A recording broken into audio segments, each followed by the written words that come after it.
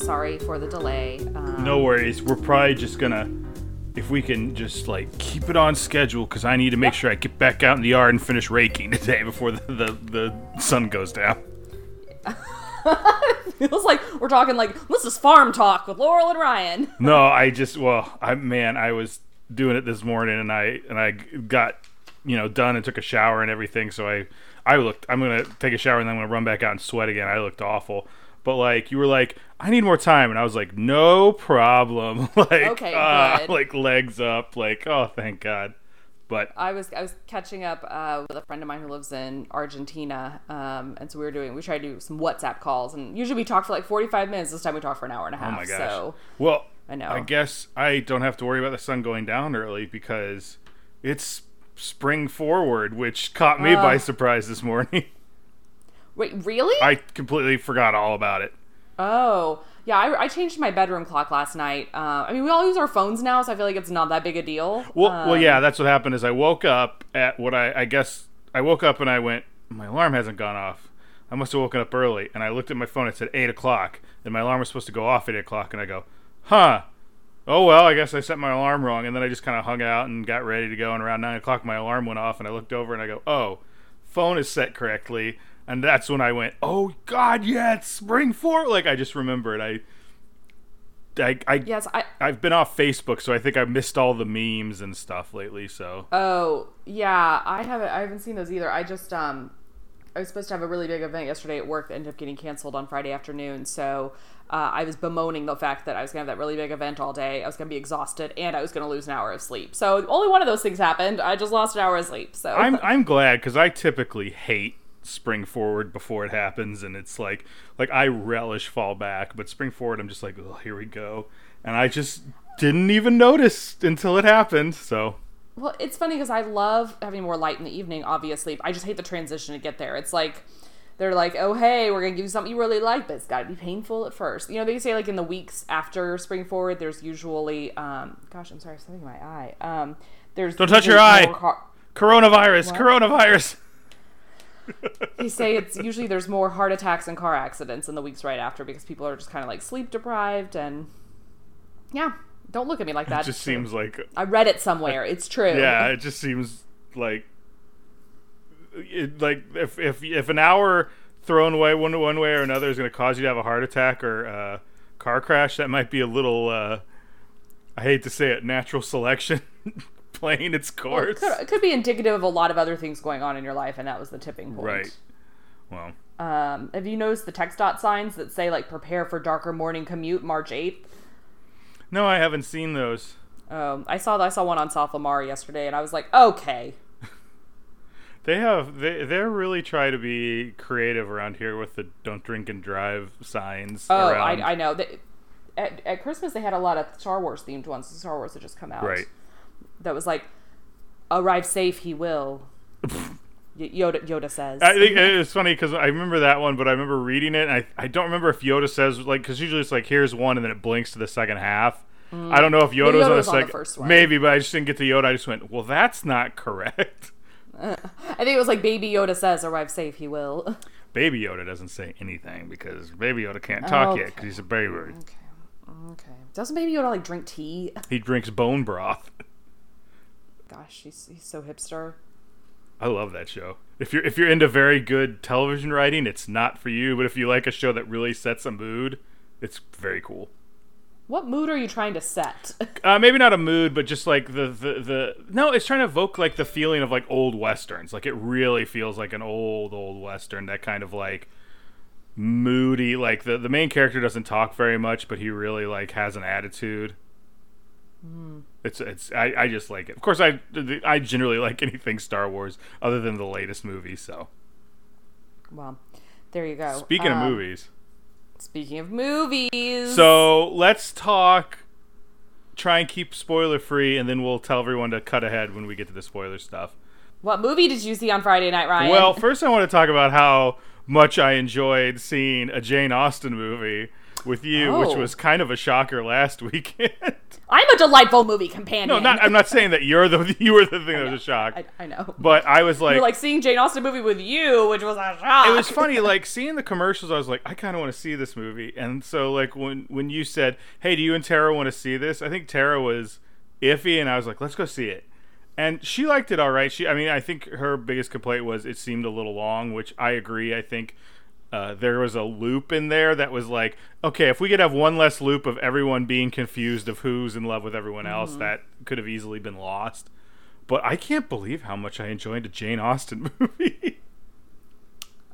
It's folks, if you are a fan of the 1996 Emma, I recommend seeing it. Even if you're not, I recommend seeing it.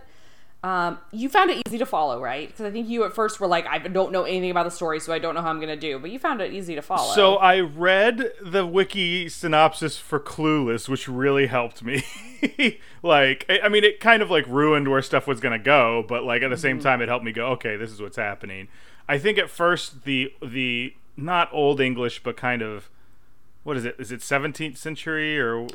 It's 18th century. I think it's supposed to be like late 1700s, early 1800s. Right. So that kind of English speak was a little bit hard to follow at first, but then I just kind of... One of the things it does that I really enjoyed was... I think I told you this, that it had very broad comedy like inserted into it that didn't feel out of place, but there were some physical gags that were kind of happening, which reminded me of sometimes when people put on different versions of Shakespeare. There's the text, and then there's like where the interpretation of it can kind of stretch and breathe, and that's what this felt like, where it was kind of just some interesting takes. The Bill Nighy character was a little more comedic than you said you'd seen him in other adaptations. Yeah, in the other adaptations, he seems a little more doddering. Yeah. And this, he just seems kind of like a little bit of an eccentric. Yes. And I find in the Gwyneth Paltrow one, he is like a hindrance to her a little bit in her life. But here, it's more just like she cares about him and wants to make sure that he's happy. Right. The fact that she wanted to, like, didn't want to leave him and get married and leave him wasn't so like ridiculous. Like, it felt like, yeah, you should stay with him. Like, he's gonna have a hard time if you leave. He may move from eccentric into it being an issue, but it never felt like it was like, oh, I want to leave, but my father's such a burden. Like, it just felt like she loves her dad, and then they handled it very well at the end. Like, I don't know, I enjoyed it was funny how much it stuck with me thinking about it later. And I almost made me think maybe I should watch other Jane Austen things, but I don't know if it was this adaptation or what, so. I would say this, like, I recommended the 2005 Pride and Prejudice to you.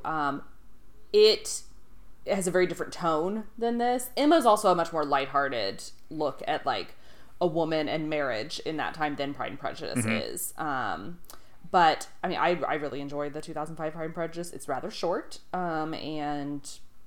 Yeah, I mean, if you really want to dig deep, I can lend you all my DVDs of the 5-hour BBC 1995 Pride and Prejudice with Colin Firth, where he emerges from the lake in a wet shirt, which someone has apparently immortalized somewhere.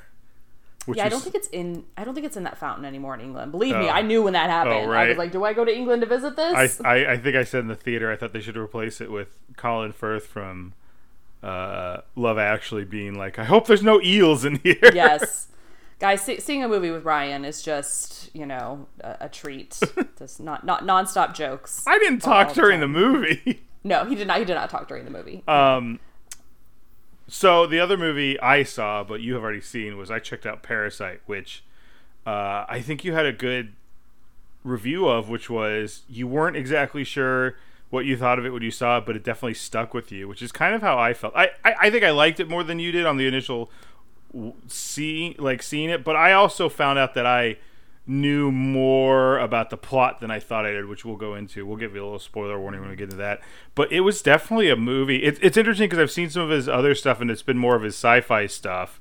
And I think I expected there to be some sort of supernatural or sci-fi twist to it that I didn't hear about it. Because the big thing I heard about this movie was you think it's one movie, and then there's kind of a turn, and it kind of becomes another movie, or it becomes different. And so I was waiting for it to be like, they all are in the living on Mars, or something very Twilight Zone-y to happen, and it didn't, but it was still very obviously Bong Joon-ho, is that how you say it? Mm-hmm. Very, very, very obviously his work because of the issues with class, and I think that's what stuck with me, and I keep thinking of and kind of going back to, and it's interesting that like I it's only been a few days, but like I've been thinking of things that I do that I go, well, someone else may not have this privilege or this advantage, and that's really struck me, which is great. It's great to do an entertaining movie that has that kind of effect on people.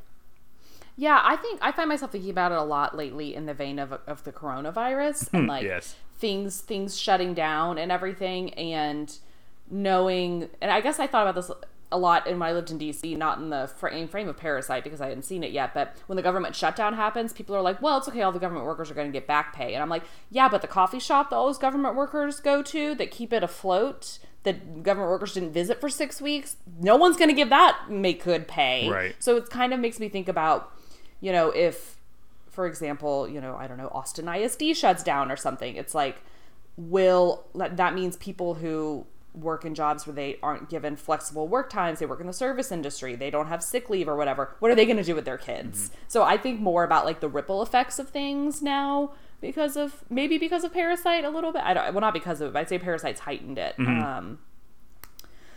Do you want to get into spoilery parts? Yes. Let's skip ahead 2 minutes. We'll give ourselves 2 minutes to talk about it. Sure. The ghost scene is my favorite part of the whole thing, where it talks about the kid seeing the ghost and that guy just goes, yeah. Like Tara and I just think it's amazing. I kept going back and forth, like, was that guy's eyeballs CG'd? Like, looking at the picture of it, I'm like, they might have done some touch up on this guy. Like, he just looks like Gollum from wherever. But that's the stuff that I think I kind of accidentally knew. Like, I remember going in and going, if someone had asked me what's this about, I'd be like, oh, it's about, there's a poor family and they kind of like take over the rich people's house and they live in the basement. And I was like, I knew like enough that I was like, but I didn't know exactly how it all fit together. Yeah, I mean, when I went in seeing it, I basically knew like nothing about it. I think I confirmed that it was not a scary movie, and then I was like, okay. And that's the thing, is that I feel like it was being marketed as a horror movie, and I see it as like a dark comedy. Yeah, maybe with a little thriller elements. There was one scene that I was like, oh, he's gonna jump out. I can't, like when the boy was going downstairs with the rock to presumably kill those people. Yeah, I guess. Like, Tara said that, and I went, I didn't even think about that. I just thought he was just, like, carrying that rock everywhere. I didn't know what he was doing. Which I love that scene where you just see, like, the hoop lasso go up behind him and choke him. Like, but everything before that was like, he's going to jump. So it's a little fuzzy. Right. Well, when he's going downstairs, that's the other thing, is the way he films the stuff in the basement versus above. Mm-hmm. Feels almost like two different movies, like the color texturing and stuff like that was pretty intense. We're about to hit 2 minutes, so okay. But that was Parasite, and that's when the dinosaurs come out. Oh my goodness, who knew? That's when the T-Rex broke through, ate the Velociraptor, and they were able to escape. You ready to get into these episodes? Yeah, but wait, first of all, do you think Parasite was deserving of Best Picture? Yeah, like because you saw so many of the Best Picture nominees. It's funny, I think if you asked me as soon as the movie was over, I'd be like, but now, like, again, I think it came out at, the perfect time because people had time to really think on it, and it really stuck with everybody. It was definitely his best movie. It may not have been my favorite of his movies because, I'm a sci-fi monster movie dork, so I like some of the other stuff better, but I was definitely like, this is a really well put together, movie that transcends language and all that. I think it was great. Yeah, the subtitles are not at all a barrier, people. So like, go see it. I'm actually seeing it again today. Oh wow! Because I had the Alamo Movie Pass, and I was like, I want to see it again in theaters. Mm-hmm. So, yeah. Okay, let's get started. Hello, Seattle. Welcome to Craniacs. I'm Laurel. I'm Ryan. And we're the Craniacs. We get together a few times a month and talk about Frasier. I've been watching Frasier since its first episode in 1993 when I was under the age of 10. Ryan started watching it a few years ago, and we just hit our 2-year anniversary of recording the first episode. Absolutely. I just was scrolling to find on IMDb to find the breakdowns, and I don't know. I just saw the name of a future title of an episode called "Frasier Gotta Have It," which I don't want to know anything more about that, but I can't wait to get to it. Amazing.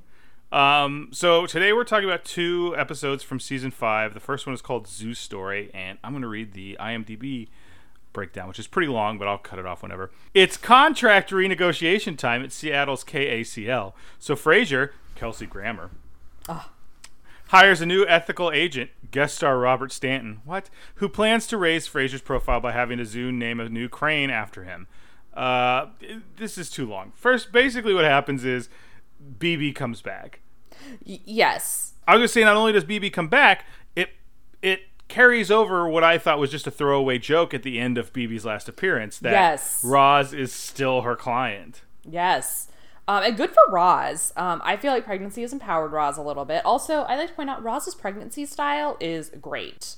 I like how they have actually made her look progressively more pregnant, and she's wearing like stuff you feel like Roz would wear when she's pregnant. She's not really pregnant during this time, I know. No. Perry Gilpin isn't, no. I know, man, I've been listening to The Office, ladies, and they're not here yet, but it just makes me think of in The Office when it was Pam had 2 kids, and the first one was like having them compared, this wasn't a real pregnancy. Yes. This was a real pregnancy. Like, not to dismiss Jenna Fisher, but like, she just looked like a woman with a fake baby bump, and in the second one, she got puffy. Yes. Like, yes. yeah.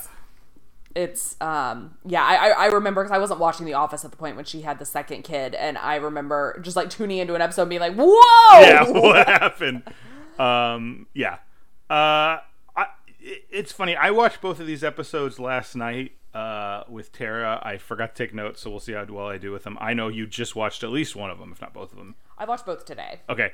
Tara and I, at the end of the episode, both turned to each other at the same time. We're like, BB's growing on me. I think... Same here! Yeah. I wrote down that I'm over Frasier's self-righteousness regarding BB. Like, get somebody who gets the job done. I don't know that I was over it in this case, but it was... we'll get into more of speaking of things that finally ended. But his self-righteousness, like, I don't know, it played well off of this, and it wasn't one of those things where it was like, he was obviously right, and it was like you were making a bad choice from the go. Although I will say one thing, it ends up he hires a very ethical agent, and he gets him a deal at the zoo where they name a crane a Frasier crane, and then Martin F's it up, and then later they act like, you have to get rid of this agent. I'm like, the agent was fine in this case. Martin, you screwed this whole thing up because you were poking at a crane cage with your cane. I That's know, hard to say. Poking a crane with a cane. Crane cage with a cane. So, as somebody who works in communications and used to work in, like, PR specifically, I was like, that's a genius idea. Naming a crane after Frasier, that is great. That the crane on the couch, no, not a good idea. Everything after that, I was like, this is dumb. But, like, apparently it was a good enough idea that BB was there having... Roz get some publicity. Yeah, have an orangutan. Have I ever told you about my aunt and uncle and the orangutans? No. Okay. No, you have not. I may have told the second part of the story, but so my aunt and uncle used to work at the Kansas City Zoo. Like, it was their first job out of college and all that when they first got married. And they would sometimes have to bring animal. They wouldn't have to, but like, this is the 70s, so they didn't really care. So they would bring animals home sometimes to take care of. They have to watch them overnight or anything. They just bring them home. So they had like 3 orangutan babies that they would bring home and stuff. They brought home a lion cub one time.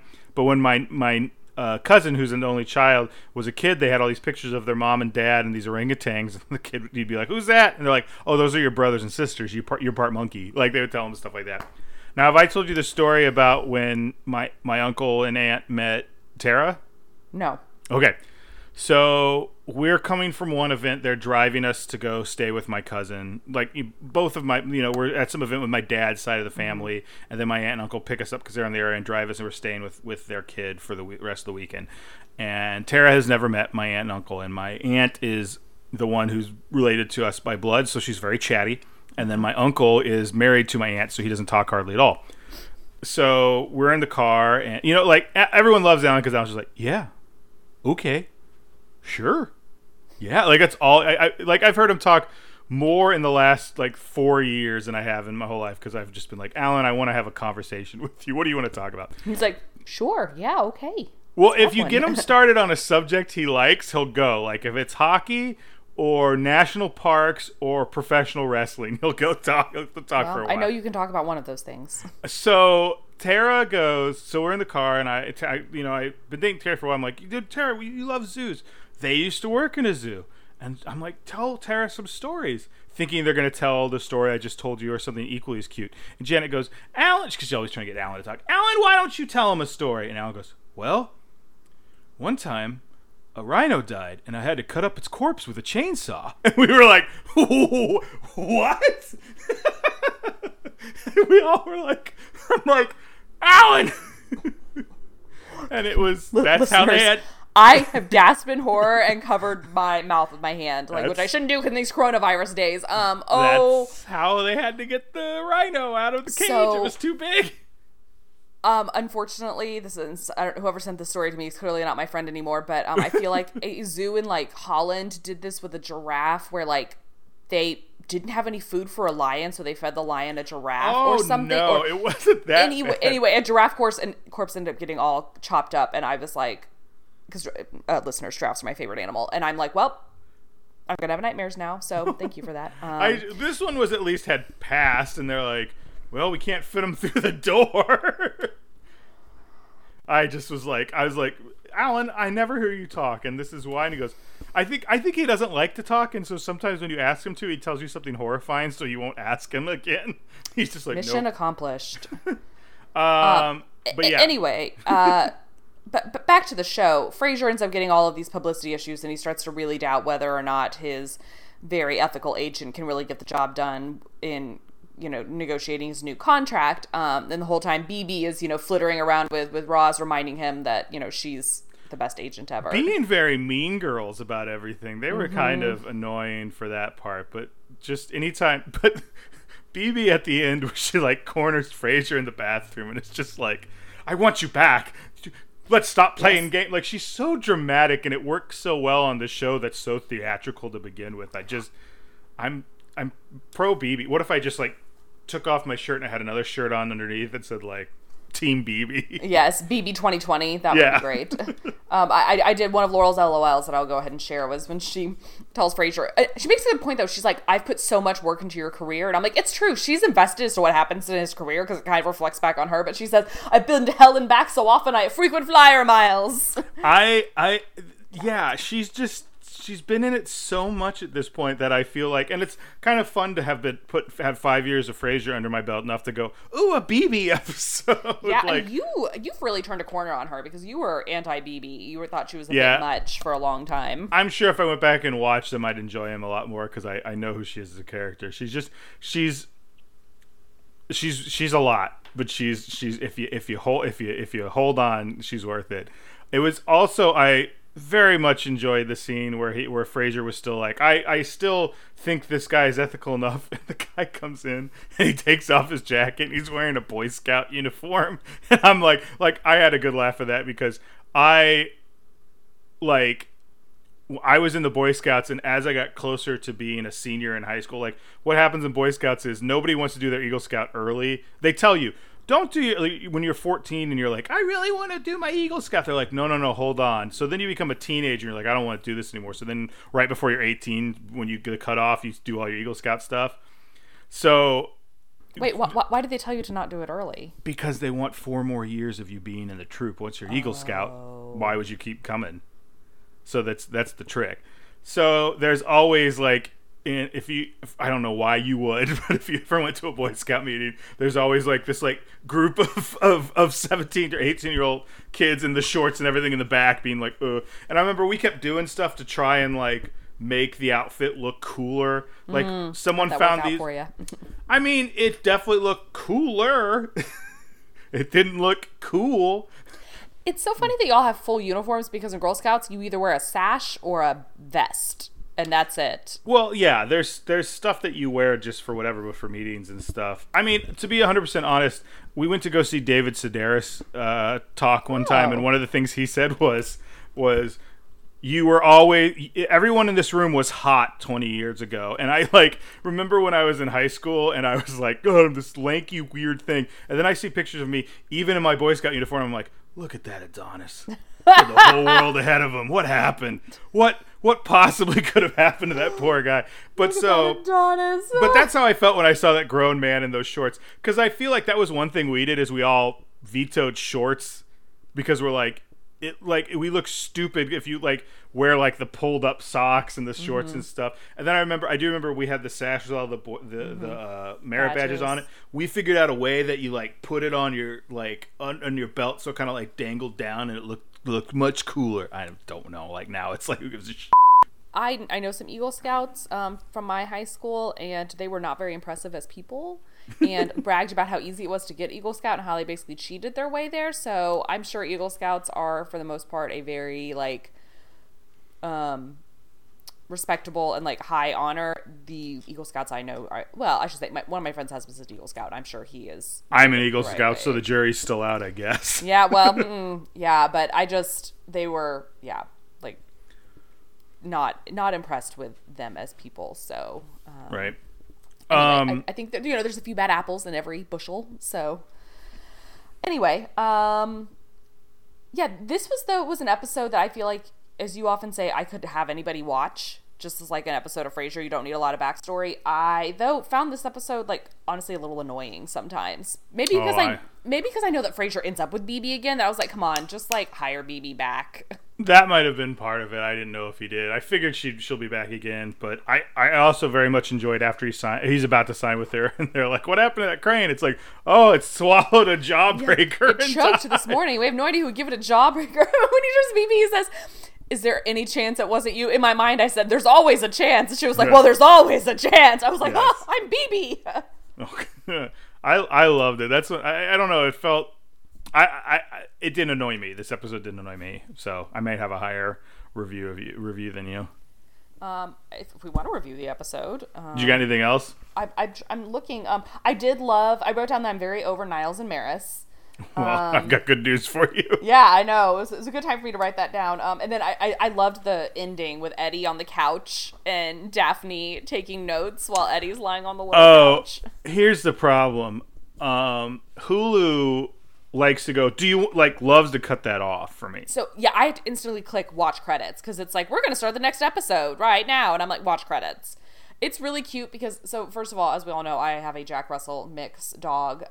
And he is not nearly as active as Eddie is. And so, but he lies in that very position, like with his head resting on something. The way Eddie does it, I felt like it was like Leo on the screen. Like I'm looking right now and he is curled up like a cat on the back of a chair by the window, asleep. Question, have you checked the male pattern baldness bag? I did. We have one email. We have changed our terms and services here at Google. Okay. No, we don't have any mail. Well, I had dinner last night with a couple friends of mine who are a married couple, and the husband, Kyle. Hi, Kyle. Lovely to see you and Casey last night. Is a big fan, and we need to have him on the show. But anyway, I think he's either written or he's commented on stuff. So anyway, maybe it's just that Kyle texts me while he's listening. But anyway, Casey was asking. She said, "Well, now that you and Ryan both live in Austin, do you record at his house now?" And I was like, We did once, and I think we would do it again. We but, did like, once, and I didn't even live here. That was when I was staying with Right. you for a night for my job interview. I think it's just easier to call in like this. Like, you've got your setup, I've got mine. Like, Yeah, I mean, here's the thing. Not to burst your bubble, listeners. But, like, Ryan's setup is very permanent. It's like attached to the wall. yeah, I've been thinking about doing stuff so I can trade this microphone out for a handheld, and then I've been trying to do a 2 setup for if Tara and I end up doing that Yeah. podcast. So we'll see. Also, Ryan and I live.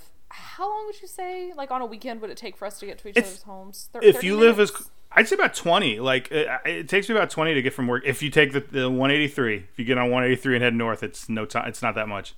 It's about 20 minutes from work. But I live further than your office. You look like the caterpillar in Alice in Wonderland when you make that face.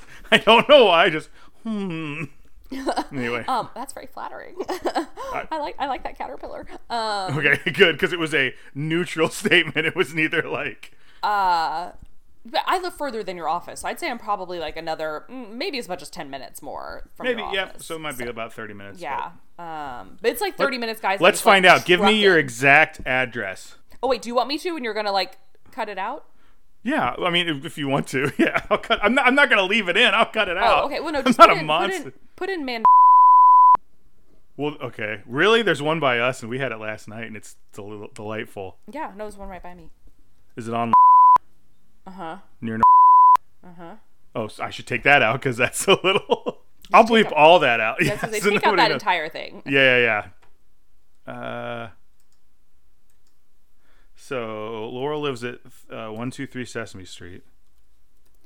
Can you tell me how to get to Sesame Street? 23. 23 minutes? Mm-hmm. Interesting. Yeah, Well, 183. that is 23 minutes of straight trucking. Like, that's 23 minutes of, like, not stop and go. That is you just driving. So if there's a whisper of traffic, I'm gonna say that gets up to 40 really easily. Let's rate the episode real quick, and then I have some other updates that might fit into the kind of mailbag type thing. Oh, okay. You know what they are. I would give this episode 6 jawbreakers. I would give it. I was going to give it something that was in the next episode, so hold on a sec. I would give it 7. The worst crane cage I've ever seen in my life. That was a dog pen. That wasn't even a good dog pen. Yes, and also I guess it was narrow enough that the crane couldn't lift its wings while it was in the cage. But Yeah. I was just like, what? That crane must have been, because they put their face in, like, they were doing things with that crane that I was like, I don't know if I would do this in real life. The other update I wanted to say that we talked about was a question we had in an early episode was who was Frasier when and he says it in the next episode too about being divorced twice. Mm-hmm. Who was Frasier's first wife? And a listener. Mm-hmm. So a listener let us know that Frasier's first wife, if a listener Brad from Twitter, Brad, if you want us to in a future episode give out your Twitter handle, let us know. Otherwise, we're gonna leave it. We're not gonna do it this time. But Brad let us know that his first wife was Emma Thompson playing Nanny G, which it was as soon as he said, I heard that, I went, oh, how could I possibly forget about Nanny G? Because it was before Emma Thompson's big career. It was a Cheers episode, and I love that they just kept it in and they didn't change it. Like, they just have made it part of this show. I think they say it in an earlier episode, and they're going to say it in the next episode we watch, where it's just now you have to remember that Frasier is twice divorced, and then left at the altar. They bring that up in the next episode too. But we'll go into that bit. She shows up in a later season as well as season 11 where Laurie Metcalf plays her. So like I said, I didn't watch the final season, which I guess that was the final season of Frasier. So this was just very much news to me. So Nanny G, again played by Emma Thompson, like before her huge movie run in the 90s, I was looking up her career and I was like, good Lord, she took off out of nowhere pretty much. And it's still honestly taking off, like, or still in flight. She's I wonderful. Should say. She's fantastic. wonderful. But it's a whole episode where she comes back to do like a child, maybe something for, is it for Frederick? I don't know if it's for some kid. But Lilith is there. Lilith gets very jealous of Nanny G, because she's obviously still flirting with Frasier, but she keeps passing it off as it's part of my show, it's part of my act. So yeah, I have no frame of reference for this, so I look forward to. I'm glad I can still learn things about this show, to be honest. Yeah, I'm excited for her to come back, because as soon as I told Tara being our resident Cheers expert, was disappointed she hadn't remembered that first, and then also like she comes back and then loves Laurie Metcalf. So yes, Laurie Metcalf, who was fantastic in Lady Bird and was nominated for an Oscar, and perhaps I forgot. I need to see Lady Bird. So I don't love Lady Bird. I don't dislike it, but I did not have the reaction everyone else did to it. I also don't really. I found that I don't really love like those snapshot of like a teenager's life movies like Booksmart and stuff, where like it's their senior year and all that. So I'm just like not super into those. And then like going off to college, and yeah, I don't know. You're over it. Yeah, I went to college, been there, done that. The next one we looked at was the Maris counselor, struggling with their estrangement. Niles and Maris, I love it's like Niles, David Hyde Pierce, and Maris, no actress, start seeing a marriage counselor with unexpected results, to say the least. Also, Frasier assists with a relationship workshop that Niles is running, and Martin is encouraged by Daphne to ask an attractive neighbor on a date. Have we seen this neighbor before? I don't think so. Okay, we were thinking it was the woman who was like knitting him all that stuff at one point. No, I don't think so. Because he says that this neighbor was younger than him. And he was like, no, she's younger than me. And I feel like the woman that was knitting him and Eddie matching accessories was older. Guys, this is finally the end of Niles and Maris trying to reconcile. But I feel like we've done this before and it turned around. This one had more of a finality feel to it, but good Lord, I was like Tara and I were just like, thank God. I can say, I mean, obviously this is not like, it's not like Maris is never spoken of again or anything. That's definitely not the case. But this is as far as I know, as far as I can recall, this is the end of them trying to reconcile. After this, it's divorce and everything that goes along with that. So, right. Okay. Well, I'm sure now that she's not even trying to get with them again together, she's going to be even worse. Yeah. So, first of all, I have to point out that the show was a little different than any show this season, and that we had some callers at the beginning. It was ratings week. Now, Tara identified one of them. I think the other one she didn't know. I know who two of them are. I don't know who the woman was. I forgot. Okay, I didn't look up any of them. Oh, okay. I went to watch the credits at the end for it, and then I forgot. So. Well, do you want to guess? Do you have any guesses? No, I have no guesses. So the woman Mary was Bess Meyerson, who I believe was in The Honeymooners. She was an announcer on the Jackie Gleason show.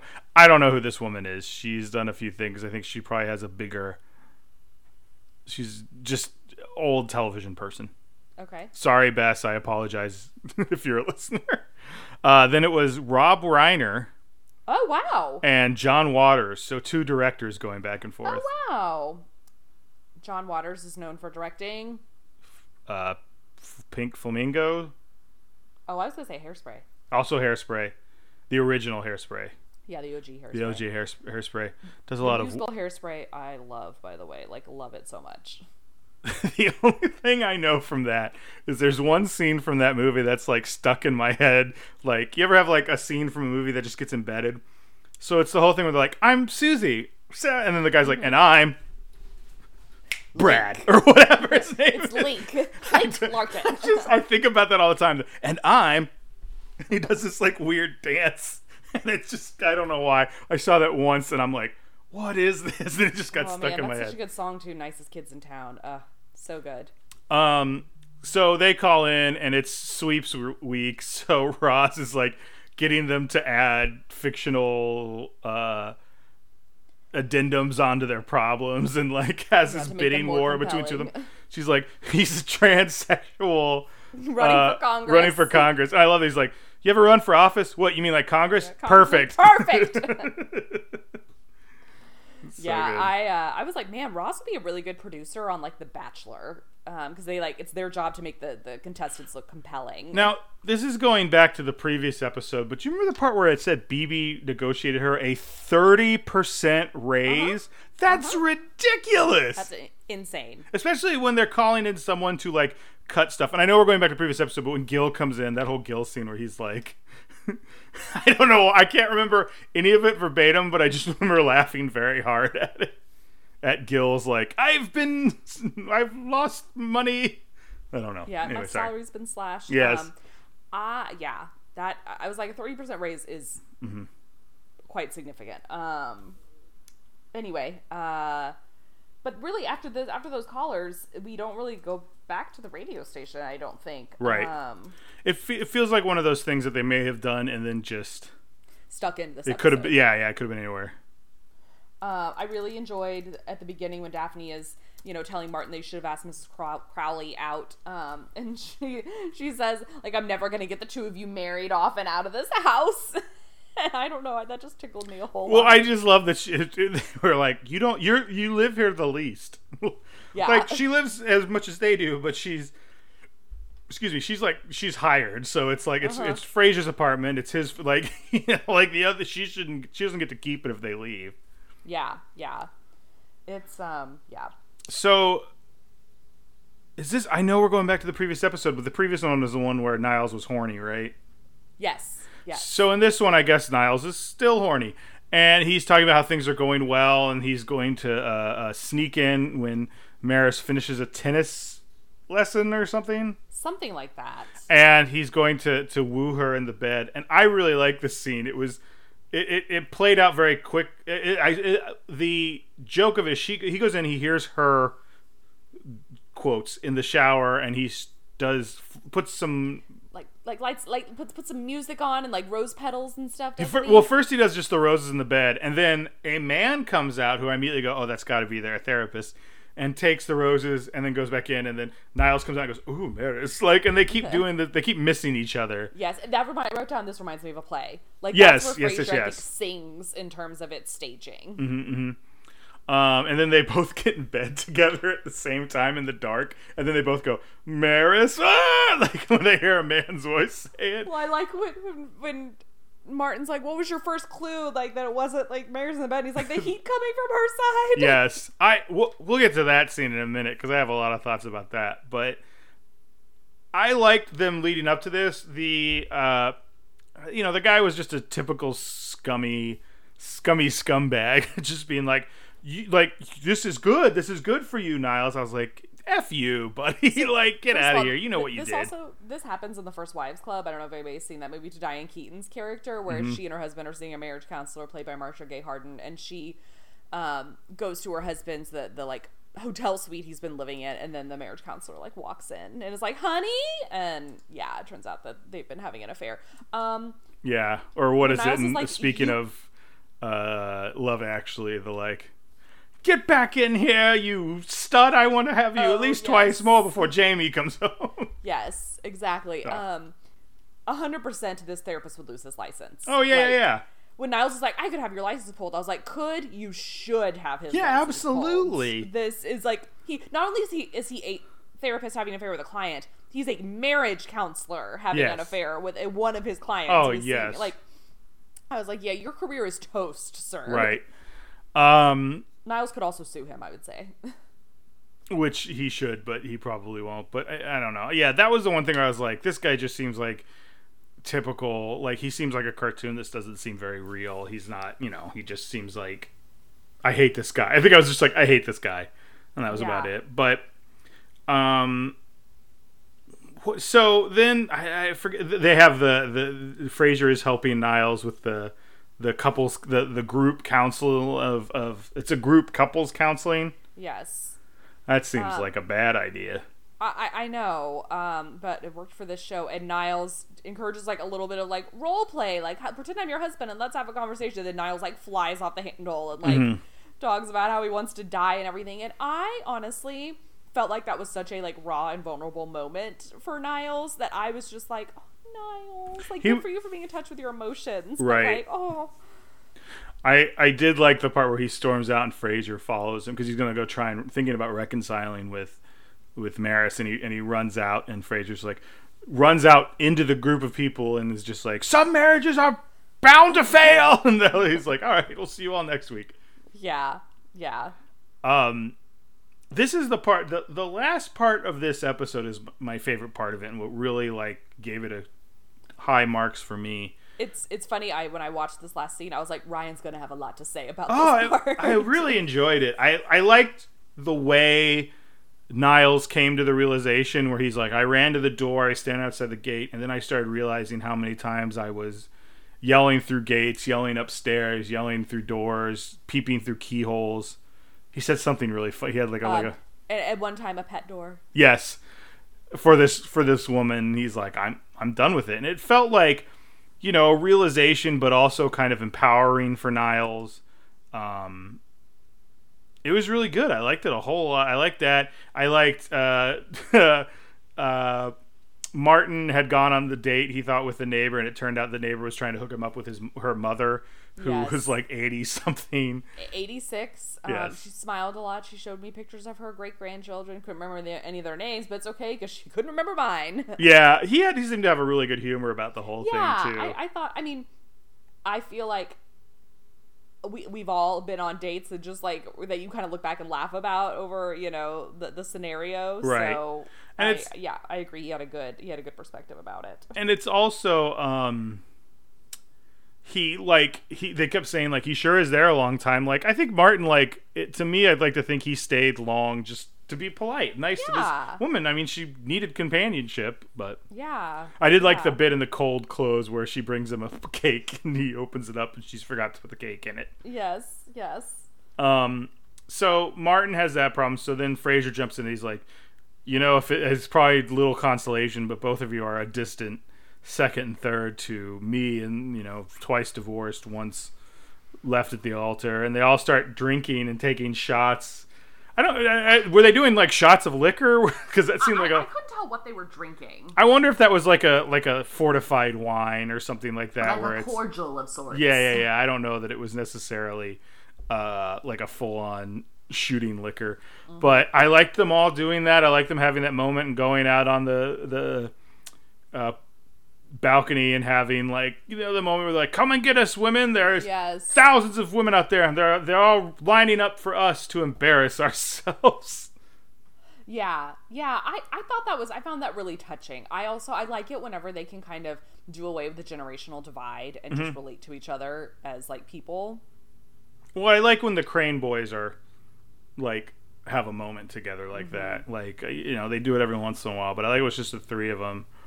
And they get a chance to really feel like a family, like to come together and do that. Like, you know, I talked about the last time, I think, when it was just Frasier and Martin in the bar sharing a beer. I don't know. I get warm and fuzzies for that sort of thing.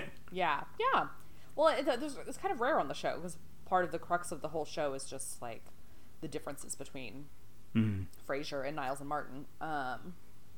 Yeah, I dug it. I dug this whole episode a lot. There were some good LOLs in here. Daphne, you know, wanting to get them married off and out of the house. When Mrs. Crowley calls Martin to ask him over for dinner, and she's like, a certain someone is asking a certain someone out on a date. And Frasier says, yes, where would we be without you Brits and your knack for code cracking? Which then I remember, did you see the movie The Imitation Game? Well, yeah, I think that it was a World War II reference. Oh, see, I thought he was actually just making fun of her, and I was like, but the Brits are good at code cracking. Well, they cracked the Nazi code. Yes, I think it was. Oh, you think he was referencing that? Yeah, I mean, I don't know. They were, but it's also, I think he's being sarcastic towards her. Okay. Either Frasier said this or Daphne said this, how to get a date in 2 easy years. Yeah, and I think that's why I thought it was the woman from a few years ago, so... Also that when Maris came in and found both Niles and Dr. Shankman in there, that she shrieked, and by the time they coaxed her off the canopy, just the thought of this tiny woman on like a canopy. I know I keep going back to the previous episode, but was that the one where they said she doesn't like to wear earrings because it makes her head sag? It makes her head droop. Yes. Yes. This poor woman. Anyway. But yeah, I liked this episode. It was a good blend of a lot of the things I like about Frasier. Mm-hmm. What would you rate it? I'm actually probably going to give this episode, I know I don't like to do 0.5s, but I'm going to do it. I think I'm going to give 7.5 silky pajamas. I was just going to give it 7, so I'm going to stick with that. I'm going to give it 7 pet doors. Great. I liked it. I thought, you know what? I may give it 8 because I give it that extra point for, I'm going to give it a probationary 8 based on the fact that if Miles and Nerys, if Maris and Niles get back together, I'm putting it back down to a 7. You heard me, episode. You're on notice. Okay. But if you guys have predictions of where the Niles Maris relationship's going to go, or how this opens the door for Naphne to finally happen after all these years. Dials. For Dials, I like Naphne. Shoot us an email. We are craniacs@gmail.com. That's CRANEIACS. We are at Craniacs on Twitter. We have a Facebook group. Just search for Craniacs of Frasier Podcast on Facebook. That's where we post a lot of things we reference in the episode, and just anytime anyone wants to send us a funny Frasier meme, that's usually where it pops up. We are on Overcast, Spotify, iTunes, and Stitcher, and probably a couple other things. Wherever you find us, wherever you listen to us, give us the highest review possible. Give us a 5-star review. If you're thinking about giving us a 4-star or lower review, Laurel is quickly thinking of something that you could do instead of doing that. I don't really have anything. I could come up go with see Parasite. I've already done that. Did that in November. I could come up with something. We could also plug Emma. Yeah, go see Emma. Emma was good. I always laugh at the one Tara did when she hosted, because I listened to that because I think my dad listened to it, and then Tara was finally getting to it and was like, "I sound good." Like, she was like, "I sound pretty good." I'm like, "Yeah, you do. Sound good. You sound very professional." Yeah, she sounds. I mean, she has a little bit of NPR voice going on. I think that's the one where she goes, "I'm a big fan of being outdoors," or a big proponent. I was just like, okay. I love that her thing was like, go outside. Sounds like my mother when I used to play video games. Yes. Like, go outside.